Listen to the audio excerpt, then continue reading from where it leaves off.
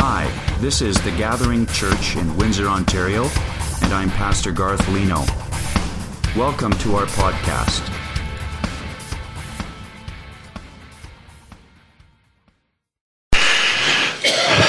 Thank you. Wow.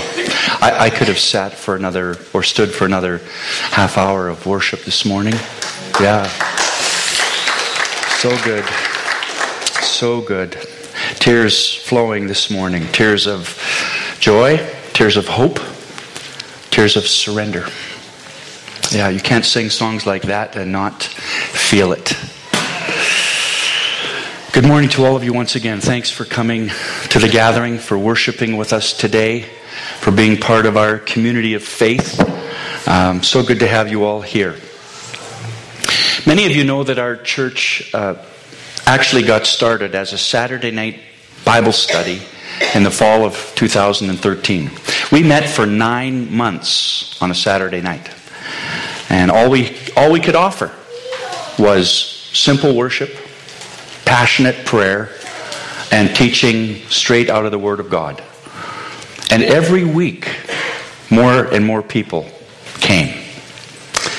Eventually, we were convinced that God wanted to do something more, that He wanted us to plant a new church in Windsor that would be somewhat different than some of the other churches in the city. And so in May 2014, we moved the gathering from a very casual Saturday night Bible study to a simple Sunday morning worship event. And many of you were there in those days. In order to register a charity, we found out very quickly, in order to register a charity and start a church, we had to write a simple church constitution and lay out our purpose, state our purpose in our ministry, and also the organizational structure that we would follow as a church family. And so, instead of borrowing ideas or structure from a denominational manual somewhere, or going to the Christian bookstore and buying the latest book on how to plant a church and write a constitution, we decided we'd go back to the pages of the New Testament. Just open the Bible and start to scour the pages of the New Testament to find out what God wanted us to do in terms of forming a church. And the very first thing the Holy Spirit did to us, or in us, or for us, was to remind us in no uncertain terms that Jesus Christ is the head of the church. He's the boss. He always was, He always will be. And that's what we talked about last week in this series called Who's the Boss? Obviously, Jesus. And in our study of church structure in those early days of 2013-14, and our study of church structure and our study of spiritual authority in the local church, we realized afresh just how important the elders and the deacons were in the formation of the early church. For example, in Acts chapter 14, you see Paul and Barnabas in the city of Derbe.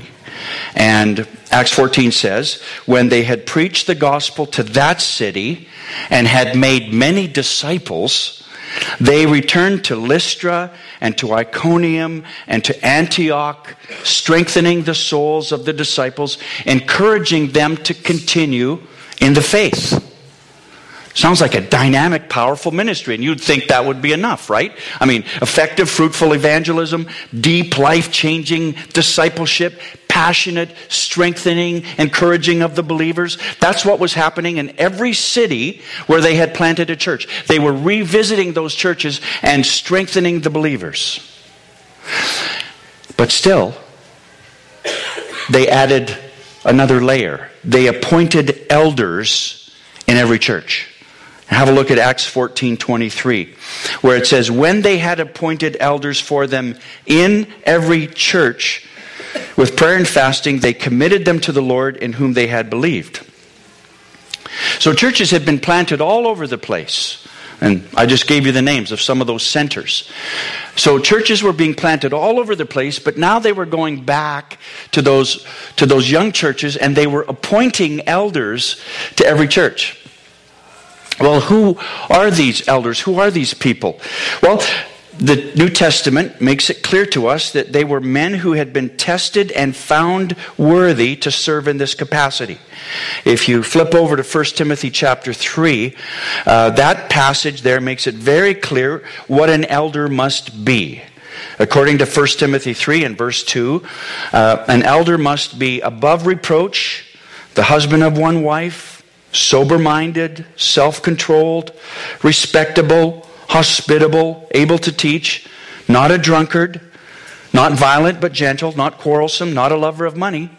He must manage his own household well, with all dignity, keeping his children submissive. For if someone does not know how to manage his own household, how will he care for God's church? He must not be a recent convert, or he may become puffed up with conceit and fall into the condemnation of the devil. Moreover, he must be well thought of by outsiders, so that he may not fall into disgrace, into a snare of the devil. So this is the kind of character that God is expecting or demanding in the lives of the elders who will shepherd the church effectively. These people, these elders, are not going to shepherd the church effectively if they don't have this kind of character built into their lives. And that's by grace through the Holy Spirit. And so I use the word shepherd here on purpose and very purposefully. We're talking about these elders shepherding God's flock, because that's the language that 1 Peter chapter 5 uses. When Peter talks about elders and exhorts the elders, this is what he says in 1 Peter 5 verses 1 to 3. He said, "So I exhort the elders among you as a fellow elder and a witness of the sufferings of Christ, as well as a partaker in the glory that's going to be revealed. I exhort you to shepherd the flock of God that is among you, exercising oversight, not under compulsion, but willingly, as God would have you, not for shameful gain, but eagerly, not domineering over those in your charge, but being examples to the flock." Powerful passage. And anybody who ever thinks about serving as an elder goes, "Oh my goodness, that's a heavy charge. That's a tremendous weight or responsibility," and it is. Peter exhorts the elders to shepherd the flock. To shepherd the flock. And they do that together. Not one elder shepherding the flock and one elder doing something else, but the elders that have been appointed to these early churches, they were to shepherd the flock of God together, working together to do that. And in December, just 5 or 6 weeks ago, our church appointed 3 men to serve as elders in our church. Jamie Legault, Ron Reynolds, and Dan Shuttleworth have now teamed up with Phil and myself. And we're a happy group. We get together and pray together and drink coffee and pray together and then drink some more coffee. But we are the Elders Council, and we're serving our church together. We're just getting started. We just really I've only had 1 or 2 meetings together officially as an elders council, but we're looking forward to the future. And we want the elders of our church to follow a biblical model of leadership, not some man-made policies or procedures. We want the job description for elders to rise right out of the pages of the New Testament. Wouldn't that be a novel thing? That's kind of how I feel, though. There aren't many places where that is a reality. And in this particular text in 1 Peter 5, he gives a beautiful and powerful word picture of elders in a local church. They shepherd the flock of God. They show the way. They pilot a course of action. I'm going back many years, but Patty and I had the privilege of being in Israel and Jordan years ago. I spoke at a conference there. And we're driving along the road and watched a shepherd in the field with his sheep. And it was pretty cool because he was out in front leading them. And our guide said, you always know a shepherd when you see one. Shepherds lead the sheep. Butchers drive them.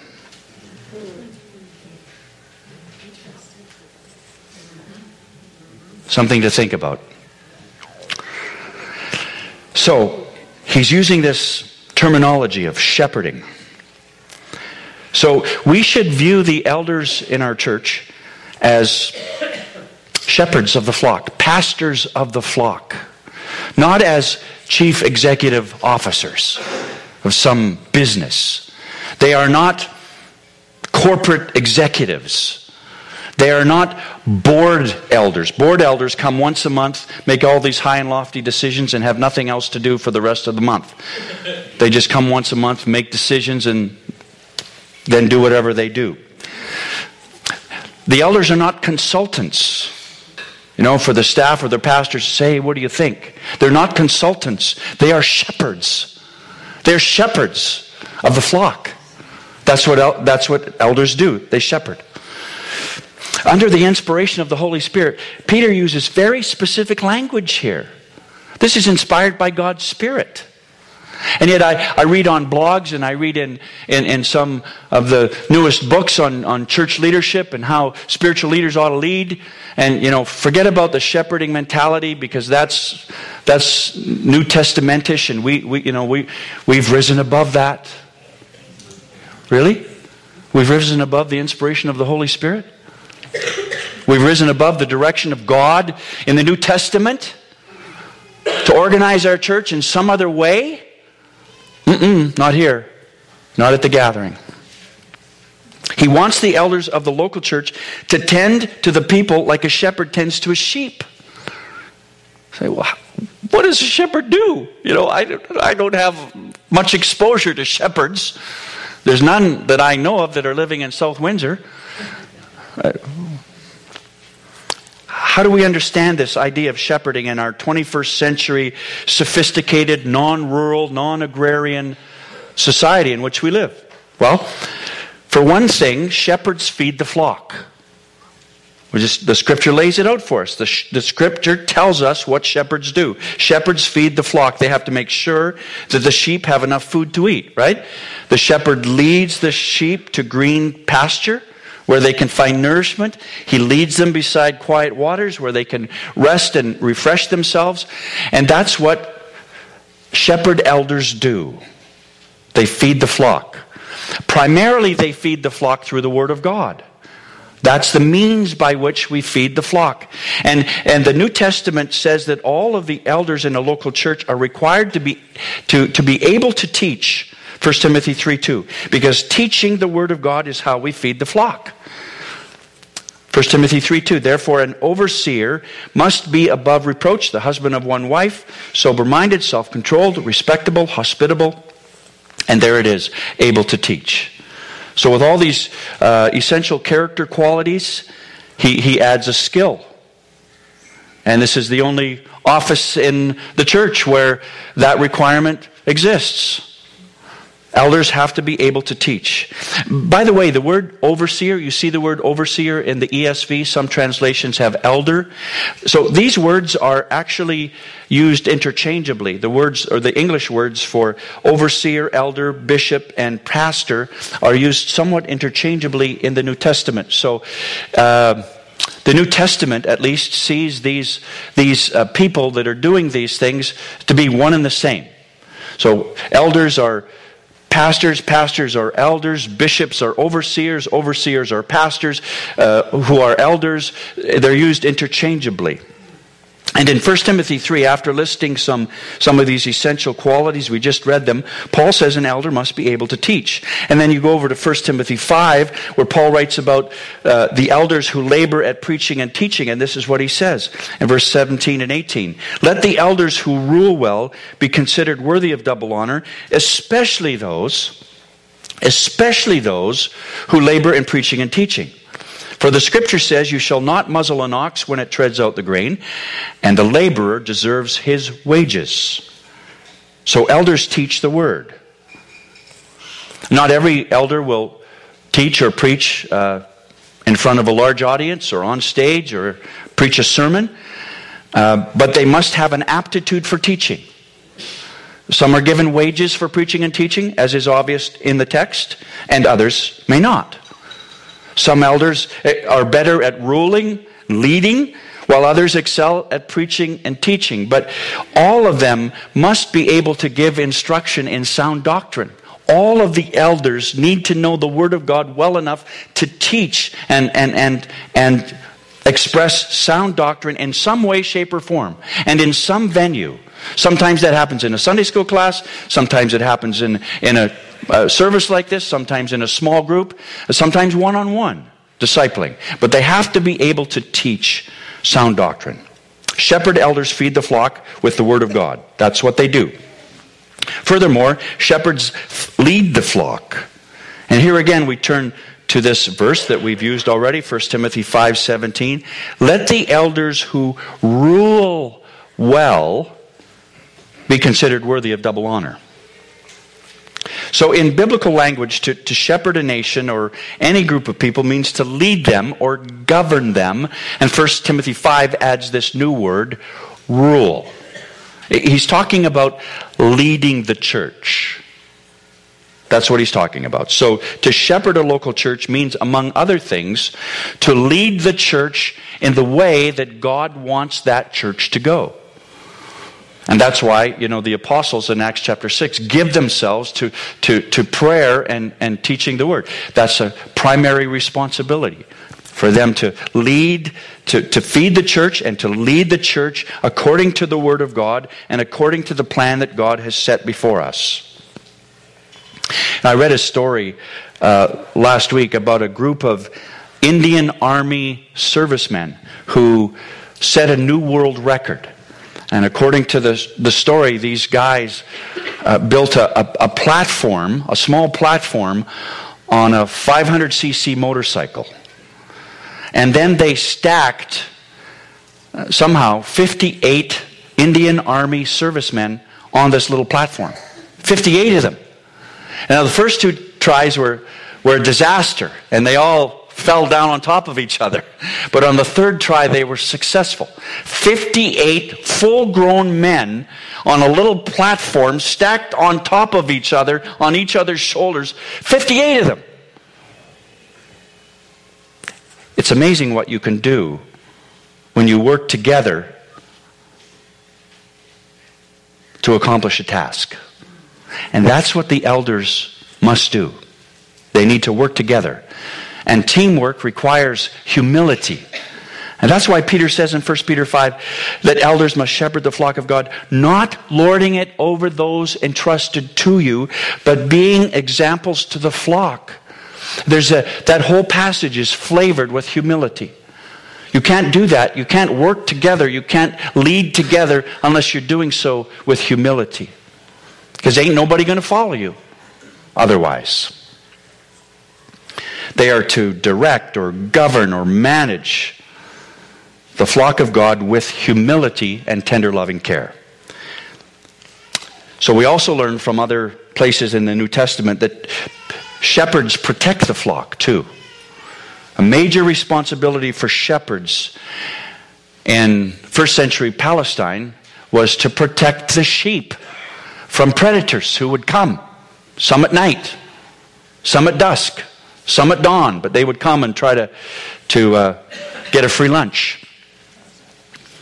In the New Testament church, the shepherd elders were to protect the flock of God from false teaching and bad theology.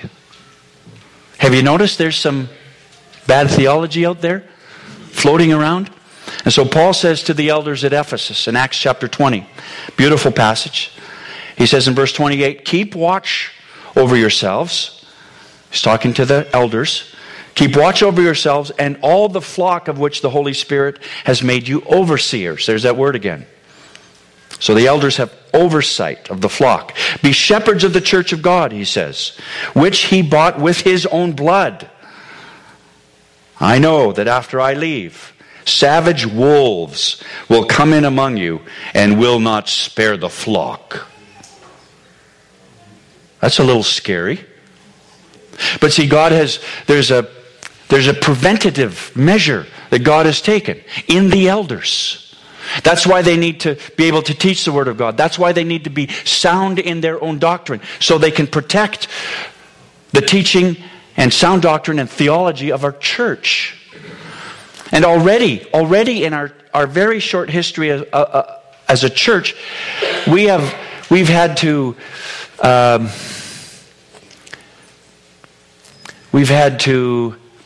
disinvite a few people who were bent on coming in here and spreading false doctrine. Just invite them to keep looking for a new church. just keep on looking.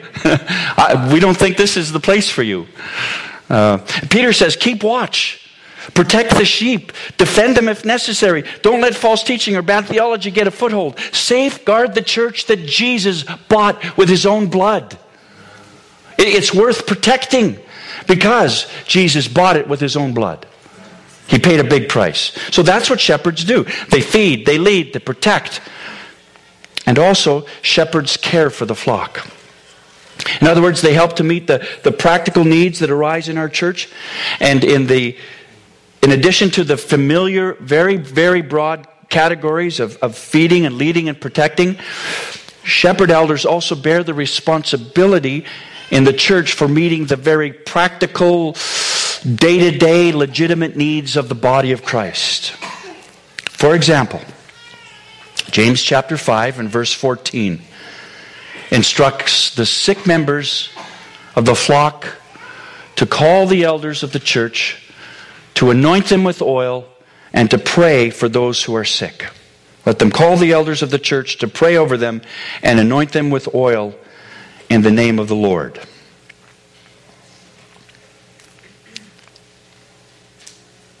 My phone rang yesterday afternoon at about 12:15. The guy on the other end was crying, couldn't talk. Finally managed to say, Pastor, this is Jamie Legault. And I knew. That morning, Patty, his wife, had an appointment with the doctor. She'd found a lump. And the doctor confirmed that it was cancerous. And their family's here this morning. Jamie said, we'd really like you to pray for us, Pastor. And I went back to my notes last night and this morning, and I thought, it's just not a coincidence that I had planned days ago to include James 5:14 as an example of how the elders of the church ought to care for the people of the church. It's not a coincidence. It's not a coincidence. And so I got back in touch with Jamie and I told him this series of events, and I said, I don't think this is a coincidence. Would Patty be okay if we prayed for her right in the service, like right in the message, during the sermon? Because this is what the Bible says we ought to do.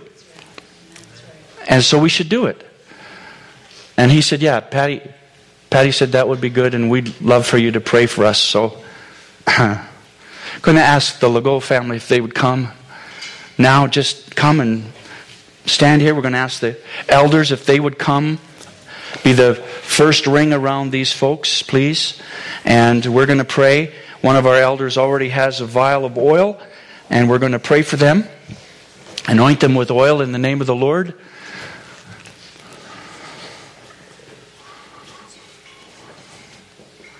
So we're getting the whole family. That's good. Where's Nathan? Is he coming? Okay. So come, stand here. Okay. Just stand a little bit ahead so we can kind of gather behind you. That would be great. And let's have a few of their friends come as well. We want the elders to lead this time of anointing and prayer for us. But let's just gather around. Would you step out a little bit from the platform so people could get in behind you? Thank you. That's great. So the Scripture says, come on, step in here, Dan. You've got the oil. Scripture says that we ought to anoint people with oil in the name of the Lord. And that passage goes on to say that the prayer of the righteous man avails much. And because we don't know whom God is choosing to work through in our prayers, several of us are going to pray. And that there might be one person whose righteous prayers availeth much. We're going to pray for healing in the name of Jesus. And we're going to leave the results to God. Because I can't predict, neither can you. We don't know what God is going to do in this very moment. So we're just being obedient. We're just being obedient to God's Word. As messy as it is, totally messes up my sermon. Not. Sorry, I'm not trying to be funny. I'm just trying to say this is the gooey stuff of doing life together. Okay? And we're going to do it. So Jamie, we're going to anoint you with oil according to the Word of God in the name of the Father and of the Son and of the Holy Spirit. This oil is a symbol in the New Testament and other places of the presence of the Holy Spirit. And we're going to ask God to bring healing. So I'd like to lead us, but then I'd like to ask a couple of the other elders if they would also lead us in prayer. You might not be able to hear them because they're not mic'd, but just cry out to God with us. Would you please, Father? We come to you now in the name of Jesus. And we ask that you would literally open up the heavens and let the Spirit of God, the dove of heaven, to light upon this woman whom we love, Patty Legault. We pray, Holy Spirit, that you will do your work in her life right now. And in the name of Jesus, we want to pray for physical healing. Lord, we absolutely believe that you are the King of the universe, the Lord of the church, and our sovereign Creator. And so we're coming to you just in obedience to James chapter 5, verse 14 through 16. In the word that you inspired. Lord, you wrote these words through the pen of the Apostle James.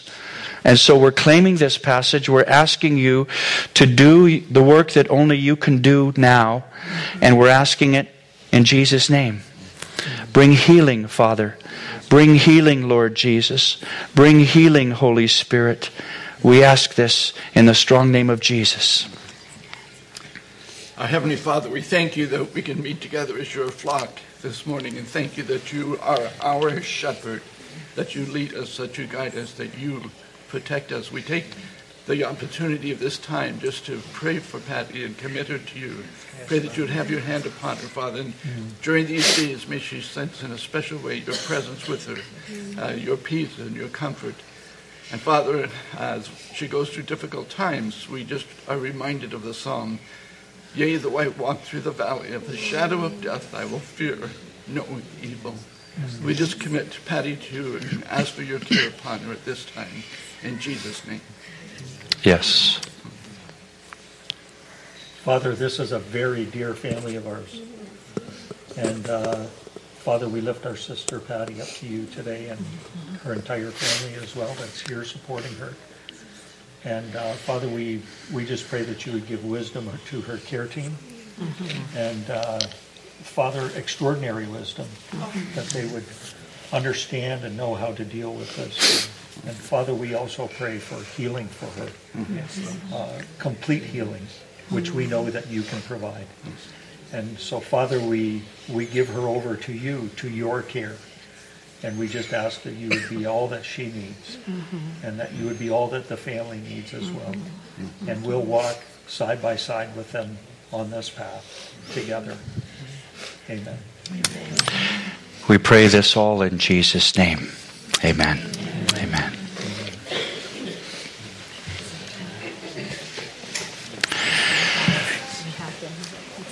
So one of the ways that elders care for the flock, of course, is to pray for healing. And we've talked about that. We've done it. Another passage, the next verse that we're looking at this morning. Can we go to the next slide, please? I don't have my notes, so I don't even know what it is. Could we have the next slide, please? Oh, that is the next slide. Okay, I missed one. My apologies.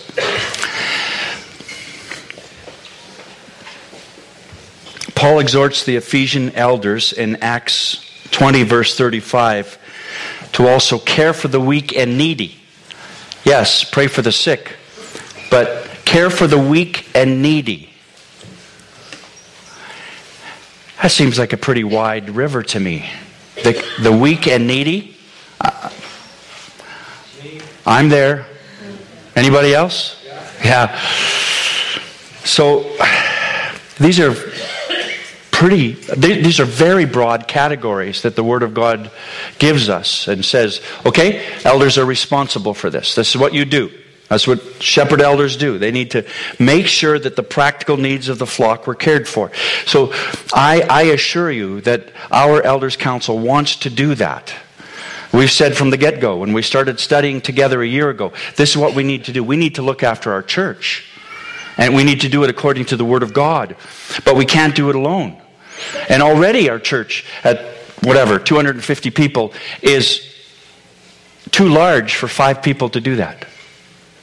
And so just like they did in the early church, we're going to do here, and we have done already.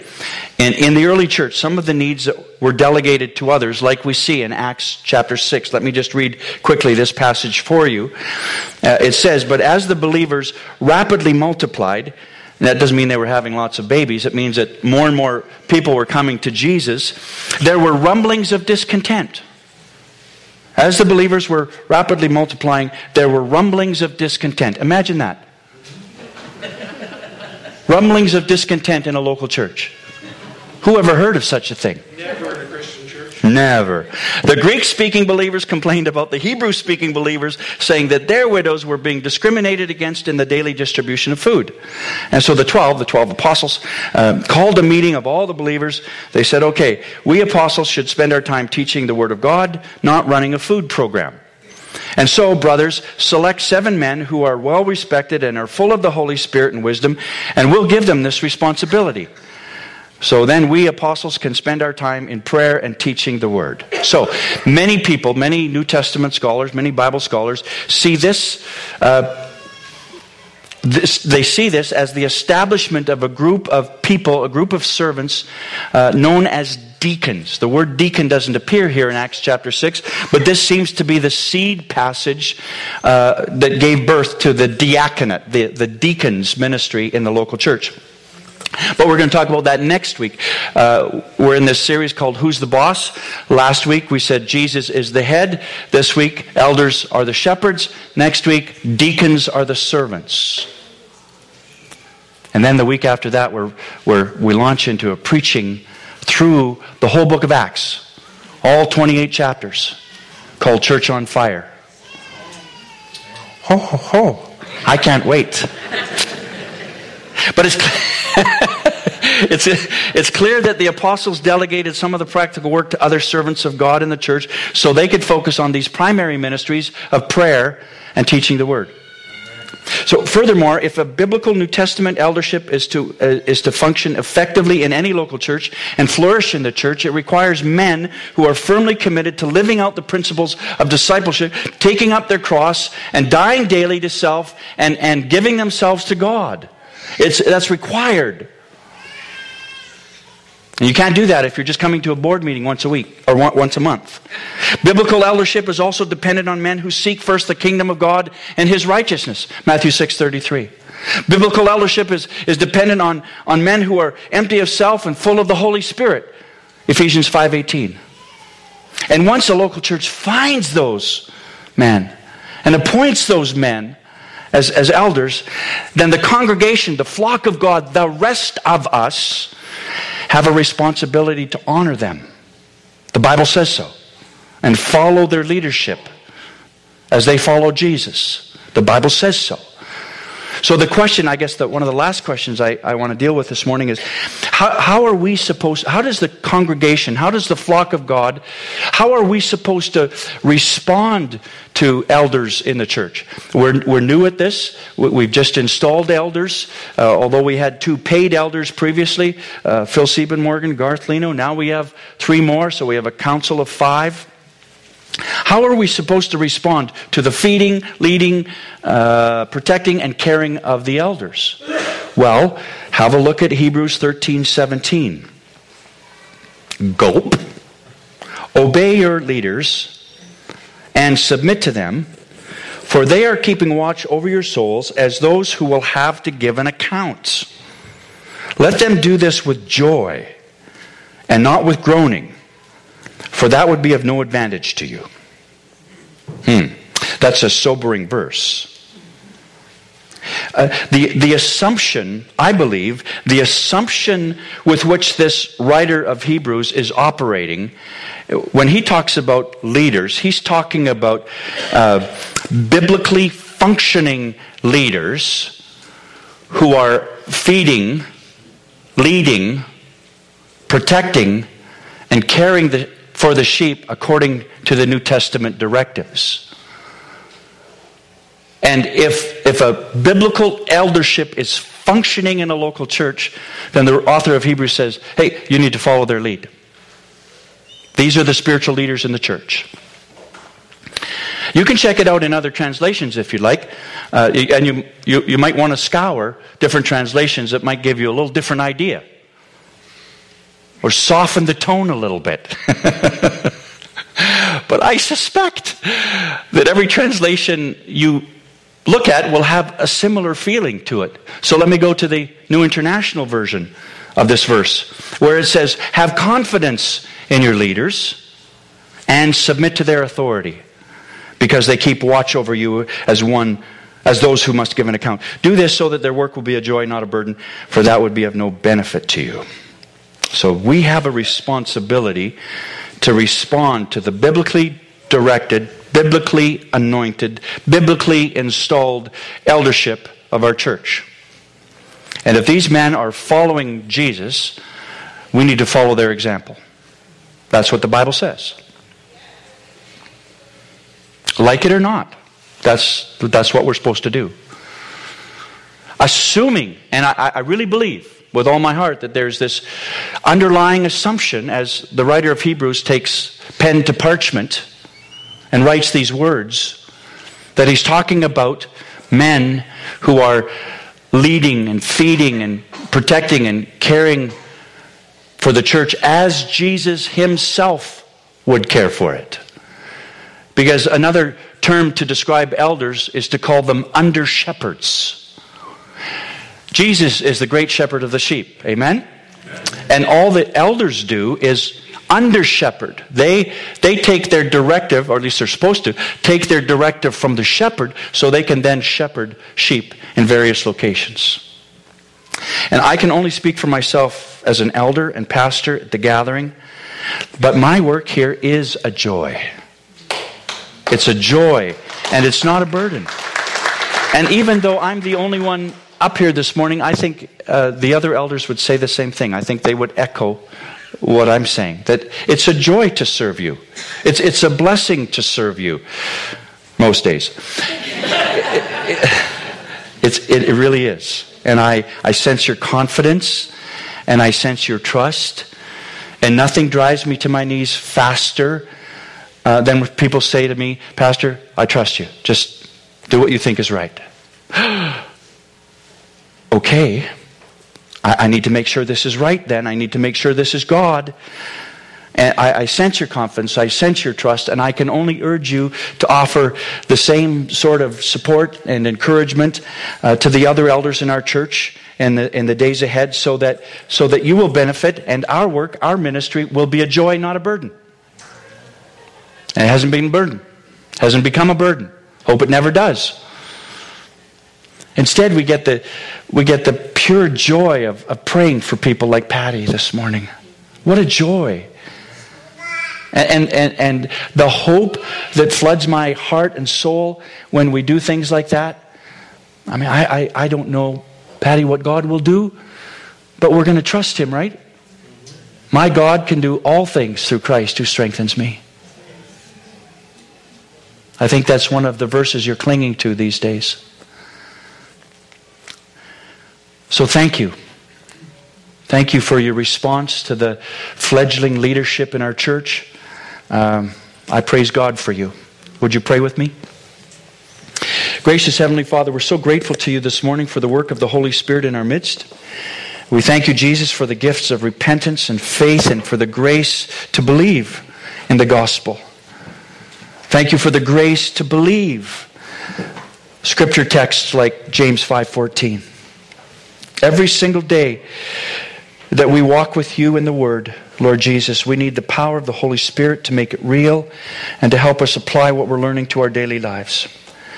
And so, Father, today we spoke about biblical eldership and the need to follow the example and follow the elders and submit to their spiritual authority as they submit to Christ.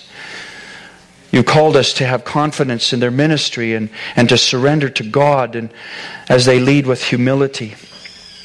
Lord, your will for our lives and for our church is supremely important to us. No matter what the cost, we will follow. No matter what the cost, we will follow you. And I pray that you would prevent the eldership of this church to never, ever, ever, ever, ever go back to being a board of executives or chief executive officers or consultants. I hope we never, ever see that happen at the gathering. But that these elders would continually, sacrificially give themselves to shepherding the sheep in this place called the gathering. So come, Holy Spirit of God, mold us, make us more like Jesus. We want to see Jesus. We want to live like Jesus. We want to love like Jesus. Because He is worth it all. And everything we need, we can find in Him. So this we pray this morning in the high and holy name of Jesus Christ our Lord. Amen and amen.